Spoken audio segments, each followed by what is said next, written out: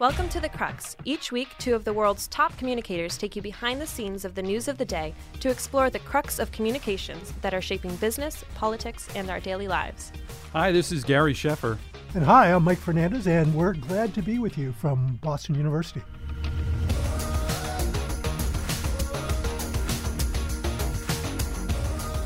Hello, everyone, and welcome to the Crux. Gary, how's your week gone? It's fantastic. It's fall here in Boston, cool and crisp. How about you? Well, my only disappointment has been that our Yanks only took 9 out of 10 from the Red Sox this season. But the good news is that we have a dear friend on the show whom we will get to a bit later, and Oscar Suris. Oscar, of course, is with the Zeno Group, plays a key role in that firm's strategy and crisis practice. He's also a former CCO, a former journalist like you. You know, he was at the Wall Street Journal. Big time. Yeah, but before that, let's move on to some of the news. In the category that I might call Does Truth Matter in Justice and Politics, let's go back like 4 years ago. Yep. In March of 2016, 9 months ahead of the 2016 presidential election, President Barack Obama nominated Judge Merrick Garland to the Supreme Court to succeed Antonin Scalia, who had died just a month earlier. At the time, the U.S. Senate Majority Leader, Mitch McConnell, and 11 members of the Senate Judiciary Committee, Republican members, pledged at the time to withhold consent of any Supreme Court nominee until after our next president is sworn in. And I got to tell you, 6 of those individuals on that committee are still there. Lindsey Graham, Chuck Grassley, John Cornyn, Michael Lee, Tom Tillis, Ted Cruz, and of course, Lindsey Graham is now the chair. Now, fast forward, more than 4 years later, the Majority Leader, Mitch McConnell, and others are saying that the principle no longer applies. And actually, as I look at this, maybe it is that the same principle does apply. It's called political expediency. Yes. So our leaders say they yearn for an earlier day when America was trusted and respected. What do these actions say about trust in our institutions, trust in this case, maybe even the Republican Party? How do we recover from this? And what's, from a communications perspective, what's kind of your coaching here? This is an apolitical observation. I lament the lesson it sends to young people, to people. You and I have been in politics. Yeah. You know, people, they look to their leaders very influenced by the way they behave. I just think this lack of honor is what it is, and to be direct, the lack of a sense of civility and living by a set of unwritten rules is going away. Yeah. And the lesson it sends, what it communicates to young people, is that your word doesn't matter. We used to live by a set of rules. Yeah. That whether you're Republican or Democrat, there was a sense that there was a right way and a wrong way to do things. Those things have gone away. Particularly on the Republican side. I'm a Republican, so I can say this. But you know, to your point, and I think it's true also of Democrats. I mean, what's interesting that we're discussing this moment now is that Ruth Bader Ginsburg was a giant as a jurist. She did it on the basis of arguing the issue, and it wasn't about, you know, invective against people, attacking people. And she was an institutionalist. You know, she found a way to get along with her other colleagues. It said that her strongest relationship on the court was actually with Antonin Scalia, who couldn't be more different than her from an ideological standpoint and on many issues of law. So I'm with you. I think that somehow, some way, while we still seek progress, my hope is we shore up our institutions over time because it's necessary. And to your question about, you know, you look at people who've lived such amazing lives like Ruth Bader Ginsburg, and you think, why? Why did they have such focus, and why did they have such standards that they constantly tried to hold themselves up to? I read over the weekend after she passed that she had a mission in her life, which was, she said, to fix the cracks in society. And it's that kind of clarity of thought that helps drive people and keep them focused on what's right and what's wrong. And a lot of companies are thinking about their purpose and their mission and who they are and why they exist. This was Here's a person who actually followed through on that. Exactly. Now, talking about purpose, Patagonia has this vaunted image and reputation, around all things organic. When I was at Cargill, we actually sourced organic cotton for them from Zambia. Wow. An impressive company in many ways. But what caught my eye was the story about labels. They are now affixing to Patagonia clothing that say 4 words, vote the assholes out. Now, is that a bridge too far for corporate activism? Well, look, I think no. I think it's perfect for Patagonia. Yeah. And I think, it must be so liberating to work for a company or a brand like that, that is so singularly purposeful. Yeah. Right? You think of Ben and Jerry's, you think of others. The politics here are clear. The science is clear. Patagonia exists to help people enjoy the outdoors. Right? Yeah. That's what they do. So climate change is linked to that outdoors.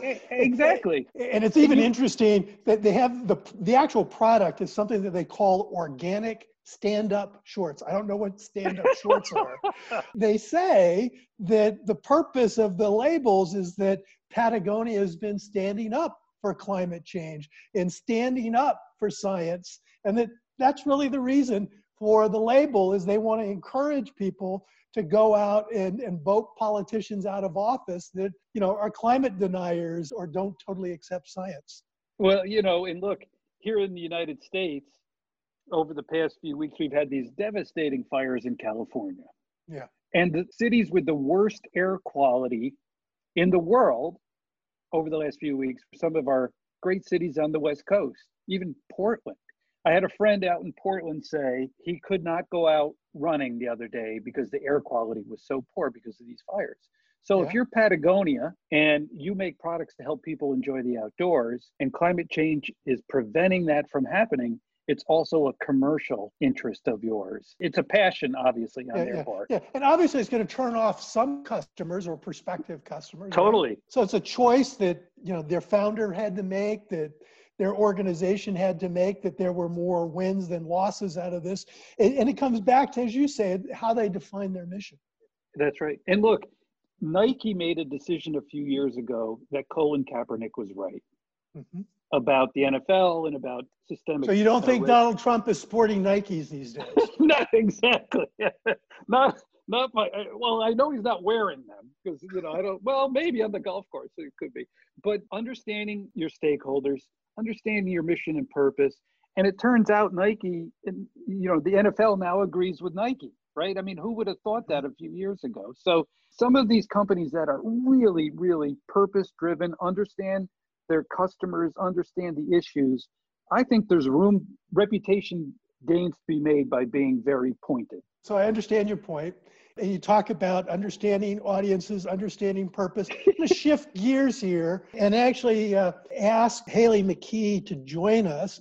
Haley is our assistant on this program. She makes us sound better than we have any right to sound. Graduate student at Boston University. Yeah. But she has participated along with other students from Boston University. And they have this campaign that they launched about a month ago, getting prepared for students coming back to school in this COVID-19 environment. It's a safety campaign. And the words, I don't even know, I'm assuming we can say this on the podcast. Well, you say it, Mike. I'll say it like it's written out. So it's like capital F asterisk CK, it won't cut it. Okay? So now my mom won't get upset. So they use this clearly as a attention-grabbing effort. So Haley, you're the account director on this project. Tell us how this came to be and how you came up with that tagline. Sure. So I'm happy to talk about this. We've had a lot of fun with it in the past 6 weeks since we've launched. And our team is 9 students now that all attend Boston University. And so we knew, obviously, that COVID-19 was going to throw a wrench in reopening the semester in the fall. And the university leadership knew that as well. So they devised this idea that if we want to communicate with students to enact safe lifestyle changes, maybe the best communication could actually come from students themselves. So that said, our little team of 8 students at the time came together and created a few different campaigns, and this was the one, F It Won't Cut It, because my mom will listen to this. This was the one. Hey, Mom. Hey, Mom. This was the one that we all liked unanimously, and we were lucky. And when we presented this all the way up to BU leadership, they liked it as well, gave it the stamp of approval, and kind of sent it out the door. So what this really means is that we can't say F it and blow off these safety protocols and health guidelines that will keep us safe, as well as the surrounding BU and Boston community. What's been the reaction thus far? Yeah. The reaction has been overwhelming, just generally overwhelming. So we're going on about 6 weeks now since our launch, and we have gained over 5,300 combined followers across TikTok, Twitter, and Instagram, all among our target audience of undergraduate students at BU. What we've seen is also students at other schools, as far as California and Hawaii, have commented and said, we really love what you're doing, and that's been the biggest encouragement. And we've also had a lot of earned media attention, which has been a lot of fun for me doing the PR for the campaign. We've been in the Boston Globe, Inside Higher Ed, CNN, Fox. I was even thrown on a broadcast news site last minute at 5 one night and had no clue that was going to be happening. So it has been quite the learning experience, and we've had a lot of great feedback from it.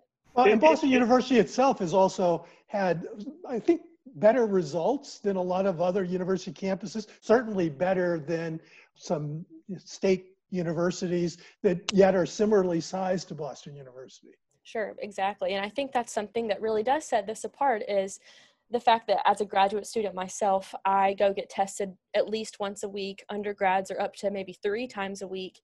And what's so cool is that while we are providing resources to students to be safe, they can also check Boston University's online data from the COVID database that's updated daily and weekly. So we can kind of check the temperature of the room and see where we are. And so it's been really cool that not only are we being transparent, but the university is in this whole process with us as well. Haley, do you know if the university has gotten any negative feedback about the civility of the campaign? In other words, I wonder what you mean. Those foul-mouthed students at BU. Exactly. Yeah. You know, it's interesting. So whenever we launched this thing, it really picked up overnight. We did not expect that at all, to say the least. And so really the most questionable or apprehensive feedback we received was from people at the very beginning who just didn't know what it was. They were like, why is the university using the F word? What does this even mean? But of course, as we were able to pick up, post content, get featured in some news sites, our mission became much more clear. You know, we're not just using the F word to grab attention, but we're actually hoping to change lives and hopefully create a culture of safety here on campus. So now that we've been able to kind of define who we are with a lot more specificity, the reactions are much more positive, and we've really seen a lot of people coming together and wanting to be smart and safe, hopefully because of our campaign. It's everywhere on campus, Mike, and it's That's just great. such a brilliant campaign. And not only am I proud of the students like Haley, I'm proud that the university had the guts to do it. Absolutely. I think that says about a lot about the leadership here at BU. Exactly.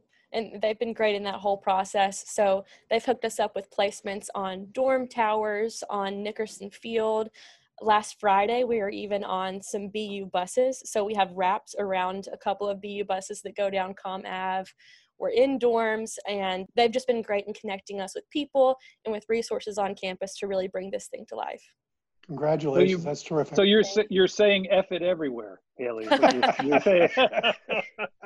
Essentially. Yeah, good for you. It's going to be fun to see that on a resume someday. Yeah, that's right. Yeah, LinkedIn resume. I'm like, what is the best way to show this? We'll figure it out as we go.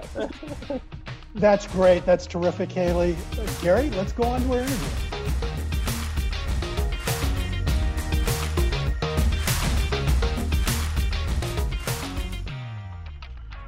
Our guest today on the Crux is Oscar Suris, who's Executive Managing Director of C-Suite Strategy and Crisis at the Zeno Group, which is really a growing and respected mid-size agency. Our listeners are familiar certainly with Oscar. Previously was the head of communications at Wells Fargo, director of corporate communications, previously at Ford. Of course, Oscar started his career in journalism at the Orlando Sentinel, also at the Wall Street Journal. Oscar has been incredibly active in our profession, and I particularly got to watch him up close in his leadership of the Institute for Public Relations. I was on the board at the time, and Oscar kept us moving in the right direction at all times. Great strategic thinker. So, Oscar, I kept it short, your bio, because I think most of our listeners know who you are. So welcome to the Crux. Well, thank you for having me, Gary, and hi, Mike. It's a pleasure to join you guys. Now, especially now that the Crux is an international production, right? There you go. Exactly. We do have listeners all over the world. I get notes from people, just got another one this week, I think, from Germany wanting to know where the Crux was, because we've been on hiatus. It's fascinating. Yeah. That's fascinating. Isn't that great?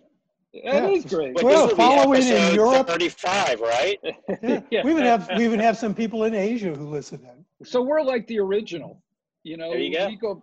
There's some pretenders out there. This is a click and clack of PR. You have some fast followers. You have other people. You guys have forged a path forward for the professional podcasters in our field.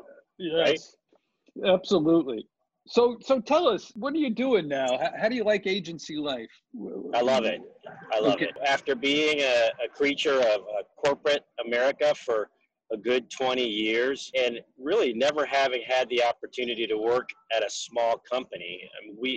Zeno Group is about 500 strong around the world. Most of the companies I've worked for have employed people in the thousands. Immediately, I just found how refreshing it can be to be part of a flatter, more nimble organization that can really respond quickly to, whatever's going on with our clients. And also, I think there's a multi-generational diversity that you get to enjoy in an agency setting that's not quite as easy to access in a corporate setting because you have such young, talented people assuming so much responsibility, driving events every day, honestly, on behalf of our clients, and you get to work with them. And so it's just all these different perspectives coming to the table. It's really cool. Was it different than you thought? In other words, you sat at the other side of the table from a lot of agencies over your career.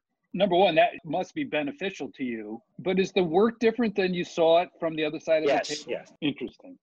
Well, it is, because I think when you're on the corporate side, everyone wears the same jersey all the time. You show up to the office and your team Wells Fargo or your team Ford, and you bleed those colors. And we certainly have green pride at Zeno Group because we call ourselves the Green Machine. And one of the things I loved about the agency and Barbie Siegel's leadership as CEO is just its culture.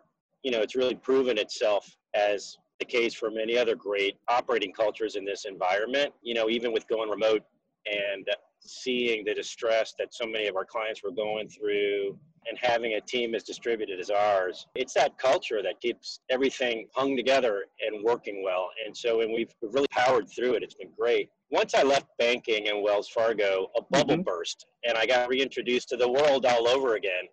And in an agency setting, you have that opportunity to just touch and learn and be involved in so many different things. I mean, whether it's our largest client, Lenovo, a global maker of technology and PCs and, all kinds of tech hardware, or whether it's a consumer brand like Hyatt in the hotel industry, going through one of the toughest crises an industry's been in recent years, as you've seen revenue just evaporate overnight, as we've seen also with our friends in the airline industry with the arrival of COVID, to clients like Coca-Cola. And I get to work with a client, Topgolf, watching their journey of reopening again across the country so folks can get out and start having fun, but do it in a confident and safe manner.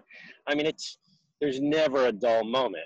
We talked about the diversity of the work. One of the things that both you and Barbie, actually, she and I both serve on PRSA Foundation board together, is the issue of diversity. You and I share a little bit of common background. We've known each other for a long time. In fact, before I go to the question, how's your family doing? My family is doing great. Thank you. In fact, I'm going to Miami today, where I'm en route there now on the Florida Turnpike headed to South Florida to see my mom and dad, who were born in Cuba. They're still with us, fortunately. They're doing great. My dad is 77. My mom is 76. They took me out of Cuba when I was a little baby. I was all of 9 months old. So they and my brother and sister and my wife and our kids were all doing wonderful. That's great. So back to diversity. Barbie and you are really committed to the issue, and I love that. I also noticed that now you're publishing data on your website in terms of diversity, in terms of percentages of Blacks, Hispanics, and so on. What is Zeno itself doing to improve its numbers? Well, I think like so many of our clients, the events of May and June that followed George Floyd's murder had a profound impact on us all. And that included our own agency at Zeno Group. It was really powerful and touching at times to hear our colleagues' own narratives with systemic racism and with growing up as a person of color. Not unlike a lot of other places, those were galvanizing moments for us. We rallied around a plan that we put together called Act Together. It's an activity and a conversation that needs to be at the forefront every day when we show up and get to work. Absolutely. And what's also interesting is when you talk about the work, I have to imagine that after the events of late spring, early summer, that there is a greater demand by clients even to think about how do they best address racial justice and equity as a company and with their customers. What are clients asking you, and what are some of the things that you've been working on with clients?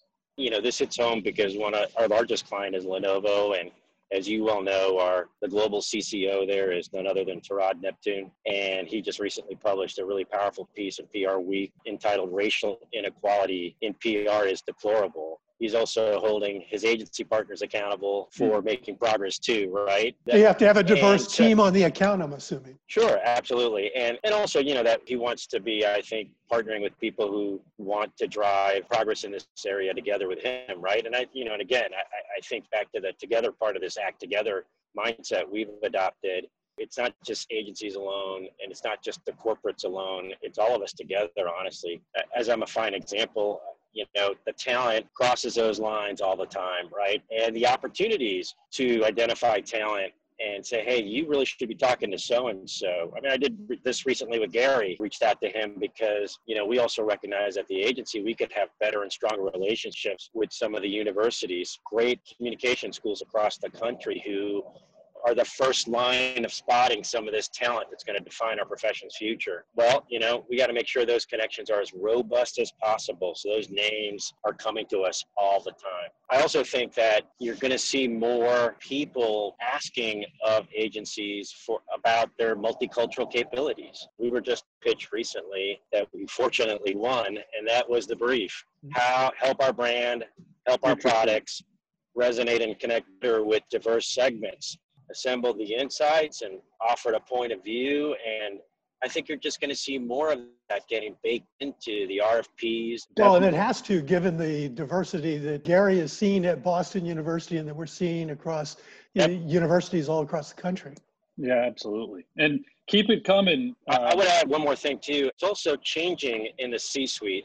You all may have seen the story in the Wall Street Journal about chief diversity officers. First of all, how in demand they are. And secondly, what a difficult job those roles can be to have that, presumably that top responsibility for diversifying a company, right? And so we were intrigued by that, Barbie Siegel was, and it inspired a private conversation we brokered with some of our clients' chief diversity officers so they could swap insights, talk about what the roles are like today. And then we also, as an agency, could gain a better appreciation for how all of that is playing out and what the implications of that are for us just counseling them, and they for also relying on us to help them navigate, I think, the many issues that come with this space. Great idea. So listen, there was something else related to all this conversation we're having is I saw on your homepage, Zeno's homepage, was a phrase called societal acumen. Something that communicators need to have. What does Zeno mean by societal acumen? the term we landed on after some reflecting I had done on my 9 years as Chief Communications Officer at Wells Fargo. And I can remember earlier on that maybe once or twice a year, you'd have a societal issue converge with a business issue. And our CEO or our company leadership would look to communications to help them, address it in some fashion, either through internal communications or what have you. But as the years progressed, whether it was marriage equality as an issue, the Dreamers Act, when that was seemingly at risk, it seemed like there were increasingly issues that were coming into the workplace where, again, you're having this convergence of business issues and societal issues. And, it kind of speaks to the permeable line that exists, if one exists at all, between internal communications issues and external ones. Right. I think increasingly those are crossing over every day. And so we came up with the point of view that essentially to be effective communications counselors in the future, you must have some degree of societal acumen. I mean, look at the corporate awakening that occurred around the Juneteenth holiday. Right. Yes. That's a great example. This summer, suddenly companies were announcing we're going to make that a corporate holiday. We're going to recognize this event. Rewind the tapes 5 years ago. What was the cultural understanding and appreciation for Juneteenth? Right. Probably far less than what we enjoy today. Yeah, I've always felt like what really moved the ball on gay marriage equality were corporations. That change took place quickly in the United States. People forget Mark that Benioff, President, right? Right, totally, completely. And so how do I'm a teacher now, and I led teams. How do you teach young people to be socially or societally aware? I think we all have to role model learning and continuous learning for the colleagues we work with and the teams we lead. Are you reading about the African American community? I was just, book recommendation for the audience, The Warmth of Other Suns by Isabel Wilkerson, and about the great migration northward from the South to communities in the East and the Midwest and to California as Blacks escaped, the Jim Crow, sought to separate themselves from the Jim Crow legacy. Another one, Dorothy Butler Gilliam, was the first Black reporter and columnist, female, for the Washington Post. We need to really, exhibit and model that kind of curiosity and desire to learn about people other than us to start to, develop that societal acumen over time and on an ongoing basis. That's a great phrase. I love that. Modeling that kind of intellectual and broader curiosity beyond the products and services. And it's just a great way to think about it. Yeah. It's a little bit like the Jesuits would often say the questions are more important than the answers. Yes. You got to be constantly a thirst for more information, more knowledge. Now, the other thing that is, I think, remarkable or set the tone for this year is in many ways, 2020 was the year of the crisis, right? I mean, what we're seeing here, with the coronavirus, racial justice, more recently, the passing of Judge Ginsburg and the opening of a Supreme Court seat and the attendant politics associated with that. As you look at all of this, and obviously clients are probably in a whir.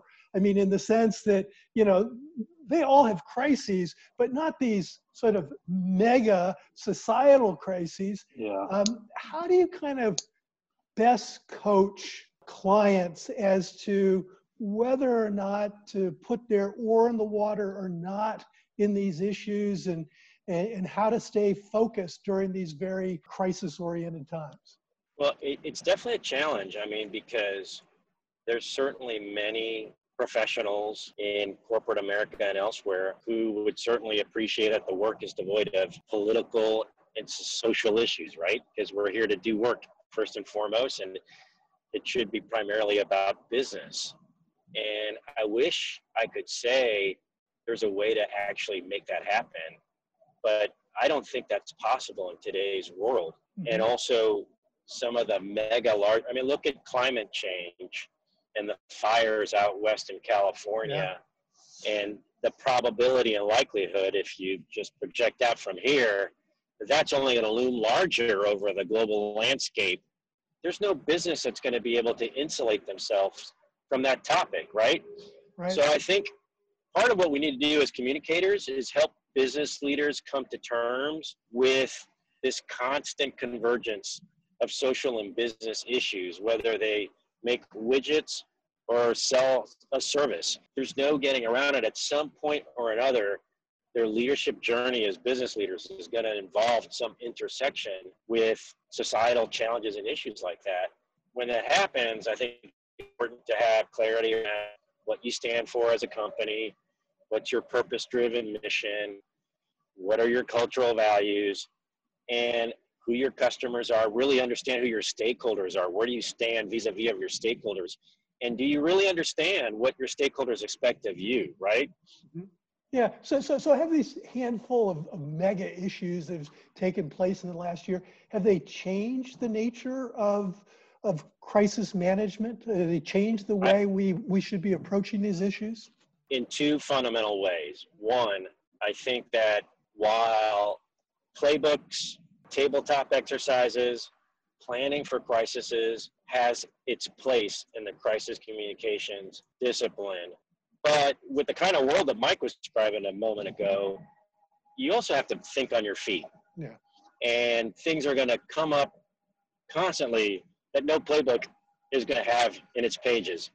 And it's in those moments where I think real judgment and perspective is of tremendous value, and where an understanding of your stakeholders and their needs and their expectations of you really come into play. And I think that's how it's going to really change that, Mike, because I think the latter is going to happen more frequently, perhaps, than the former. Yeah. Because we have so many things just evolving all the time, whether it's, a COVID issue cropping up in your plant, or, something more related to social justice issues that are presenting a divide in your workplace, or what have you, right?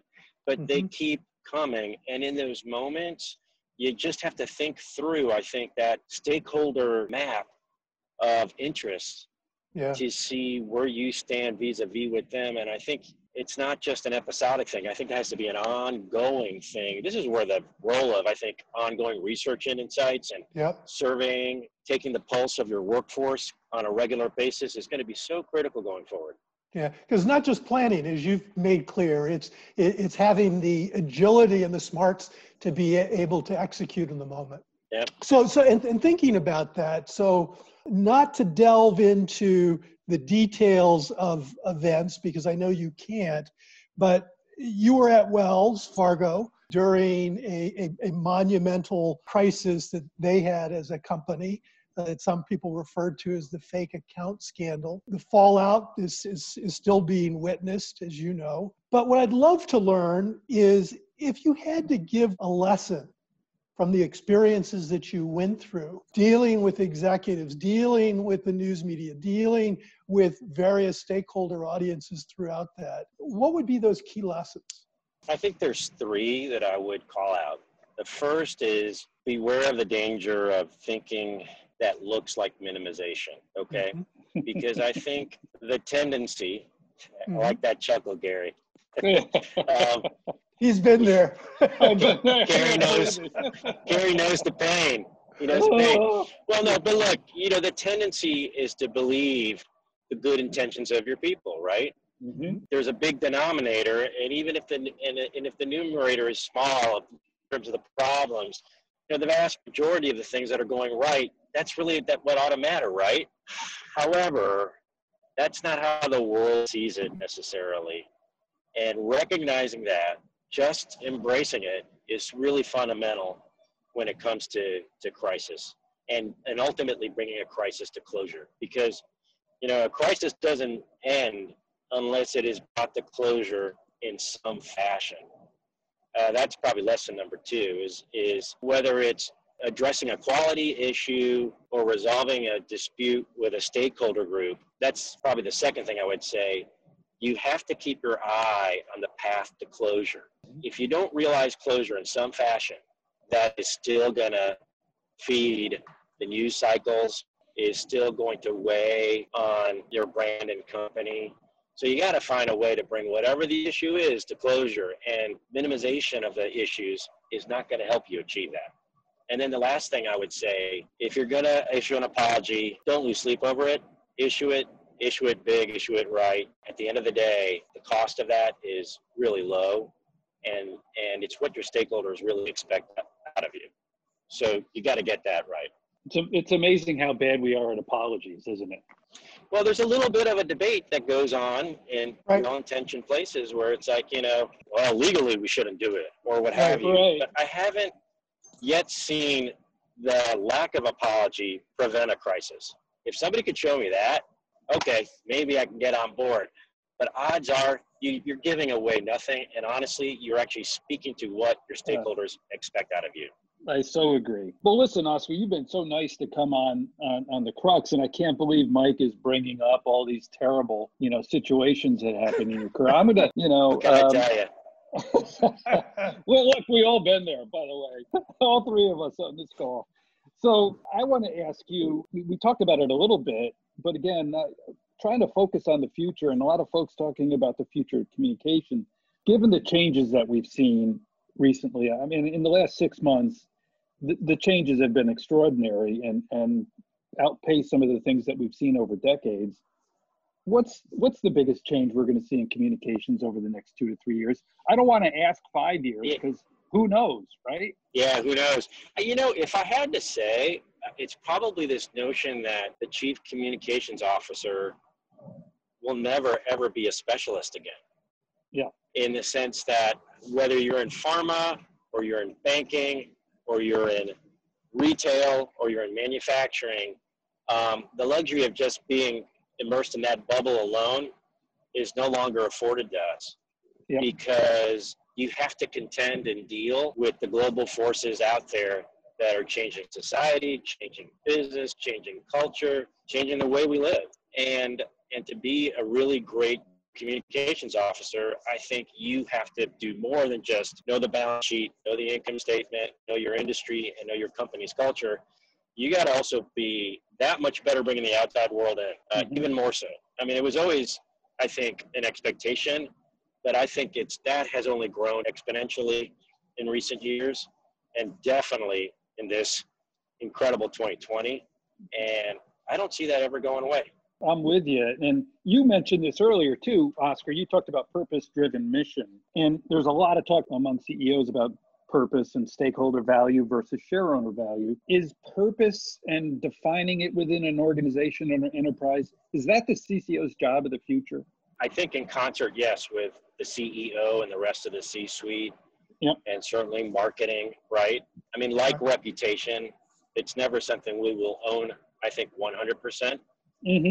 Corporations being the animals that they are. It certainly is really valuable because I think this sense of knowing what you really are there to do every day and what your business is truly all about is what's ultimately going to get you through a lot of these storms we're in right now, right? Yeah. Because you see it play out across all kinds of different brands. But I think the worst thing to do is to try to do something that is really out of character with your brand and with your company just because you're trying to keep up with the times. Stakeholders, consumers, they smell that inauthenticity, at 10 paces, right? So you're not going to fool anybody. So if you really want to, I think, realize that kind of sort of stakeholder capitalism profile that increasingly all big brands need to have, you got to first start with what you're all about. Right. I think that's exactly right. And I think a lot of CEOs I have a little bug about purpose these days. And I completely support the concept, but I think a lot of CEOs, some CEOs, I should say, don't understand it. And I look to the CCO to bring them to a more authentic position about what it is to deepen their understanding, et cetera.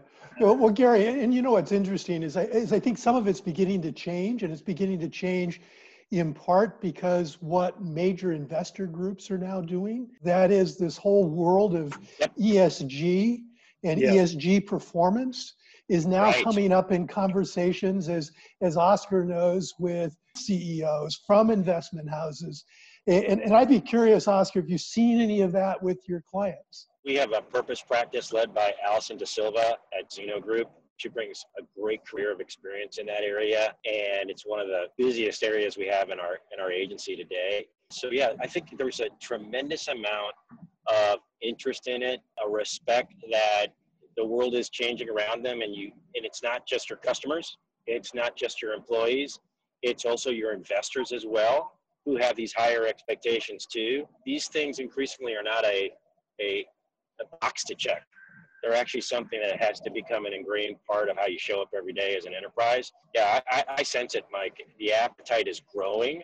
Yeah. And I think companies are desiring to do it better. And I find that really encouraging given the times we're living in. Yeah. So now we're here. We're like a few weeks away from a U.S. presidential election. How should companies think not only about the election itself, but in terms of whether or not this is a time for corporate activism, or is it a time being cautious to remain on the sidelines? We need to be careful, first and foremost, because companies run workplaces, right? Yeah. Your political beliefs should not matter or have a bearing on how your performance is assessed, what sort of opportunities you have, what kind of workplace environment you have the opportunity to work in. And I think it starts with, I think companies becoming knowledgeable about what the law is, understanding, how the First Amendment works, what degree of protections do exist for political speech. The First Amendment basically says the federal government can't enact any laws that impede on your free speech, right? But that doesn't extend to the workplace necessarily. However, there's plenty of state laws that exist that do provide some degree of protection for political speech.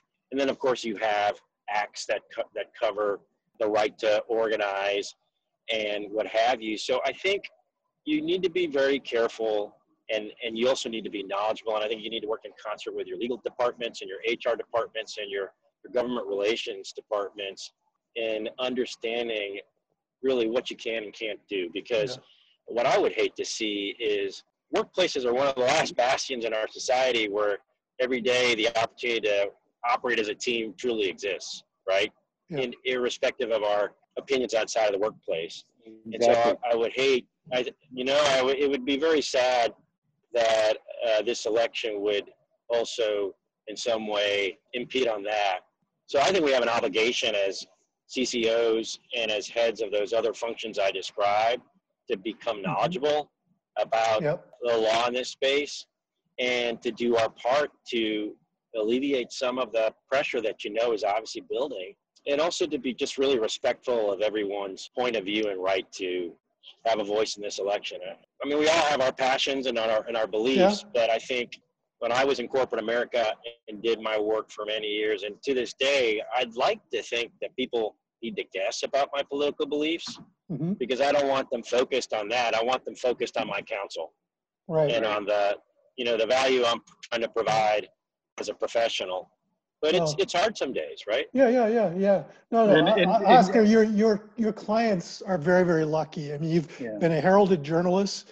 You worked at the Wall Street Journal, worked at Ford Motor Company in various public relations and marketing roles. You've served as a CCO. My last question to you is really, so now you're in the inside of an agency. What's that value that you see that's unique now that you're able to bring agency clients? First and foremost, when you're working on the client side, you have a market cap of $1 billion or a market cap of, $500 billion. You're working in a company, you're working under a brand, and you're working within an industry.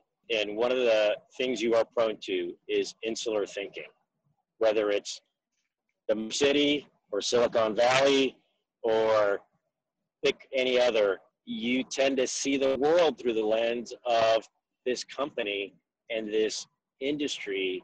One of the great value that agency partners offer is that outside perspective. Yeah. To get in and say, well, I hear what you're saying, but this is what's going on and what we're hearing as well. And you really need to take that into consideration and to keep that thinking fresh and exposed to the outside world, whether it's in the form of data, whether it's in the form of primary research, whether it's in the form of news media, you keep open. I still talk to reporters, and so you can bring that perspective to the client and say, I hear what you're saying, and I can support what you're doing, but I think these are other things we need to take into consideration too.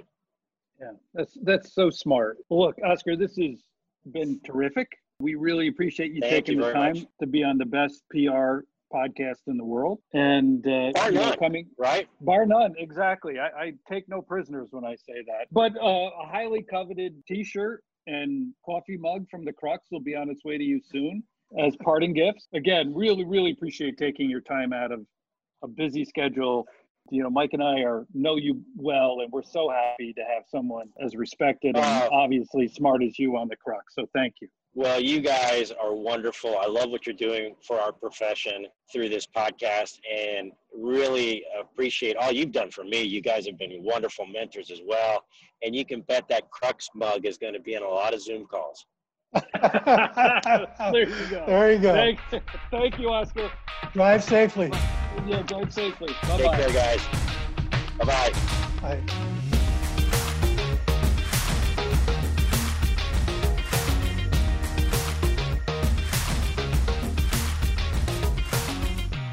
Thanks for listening to The Crux, and make sure to listen for our next episode.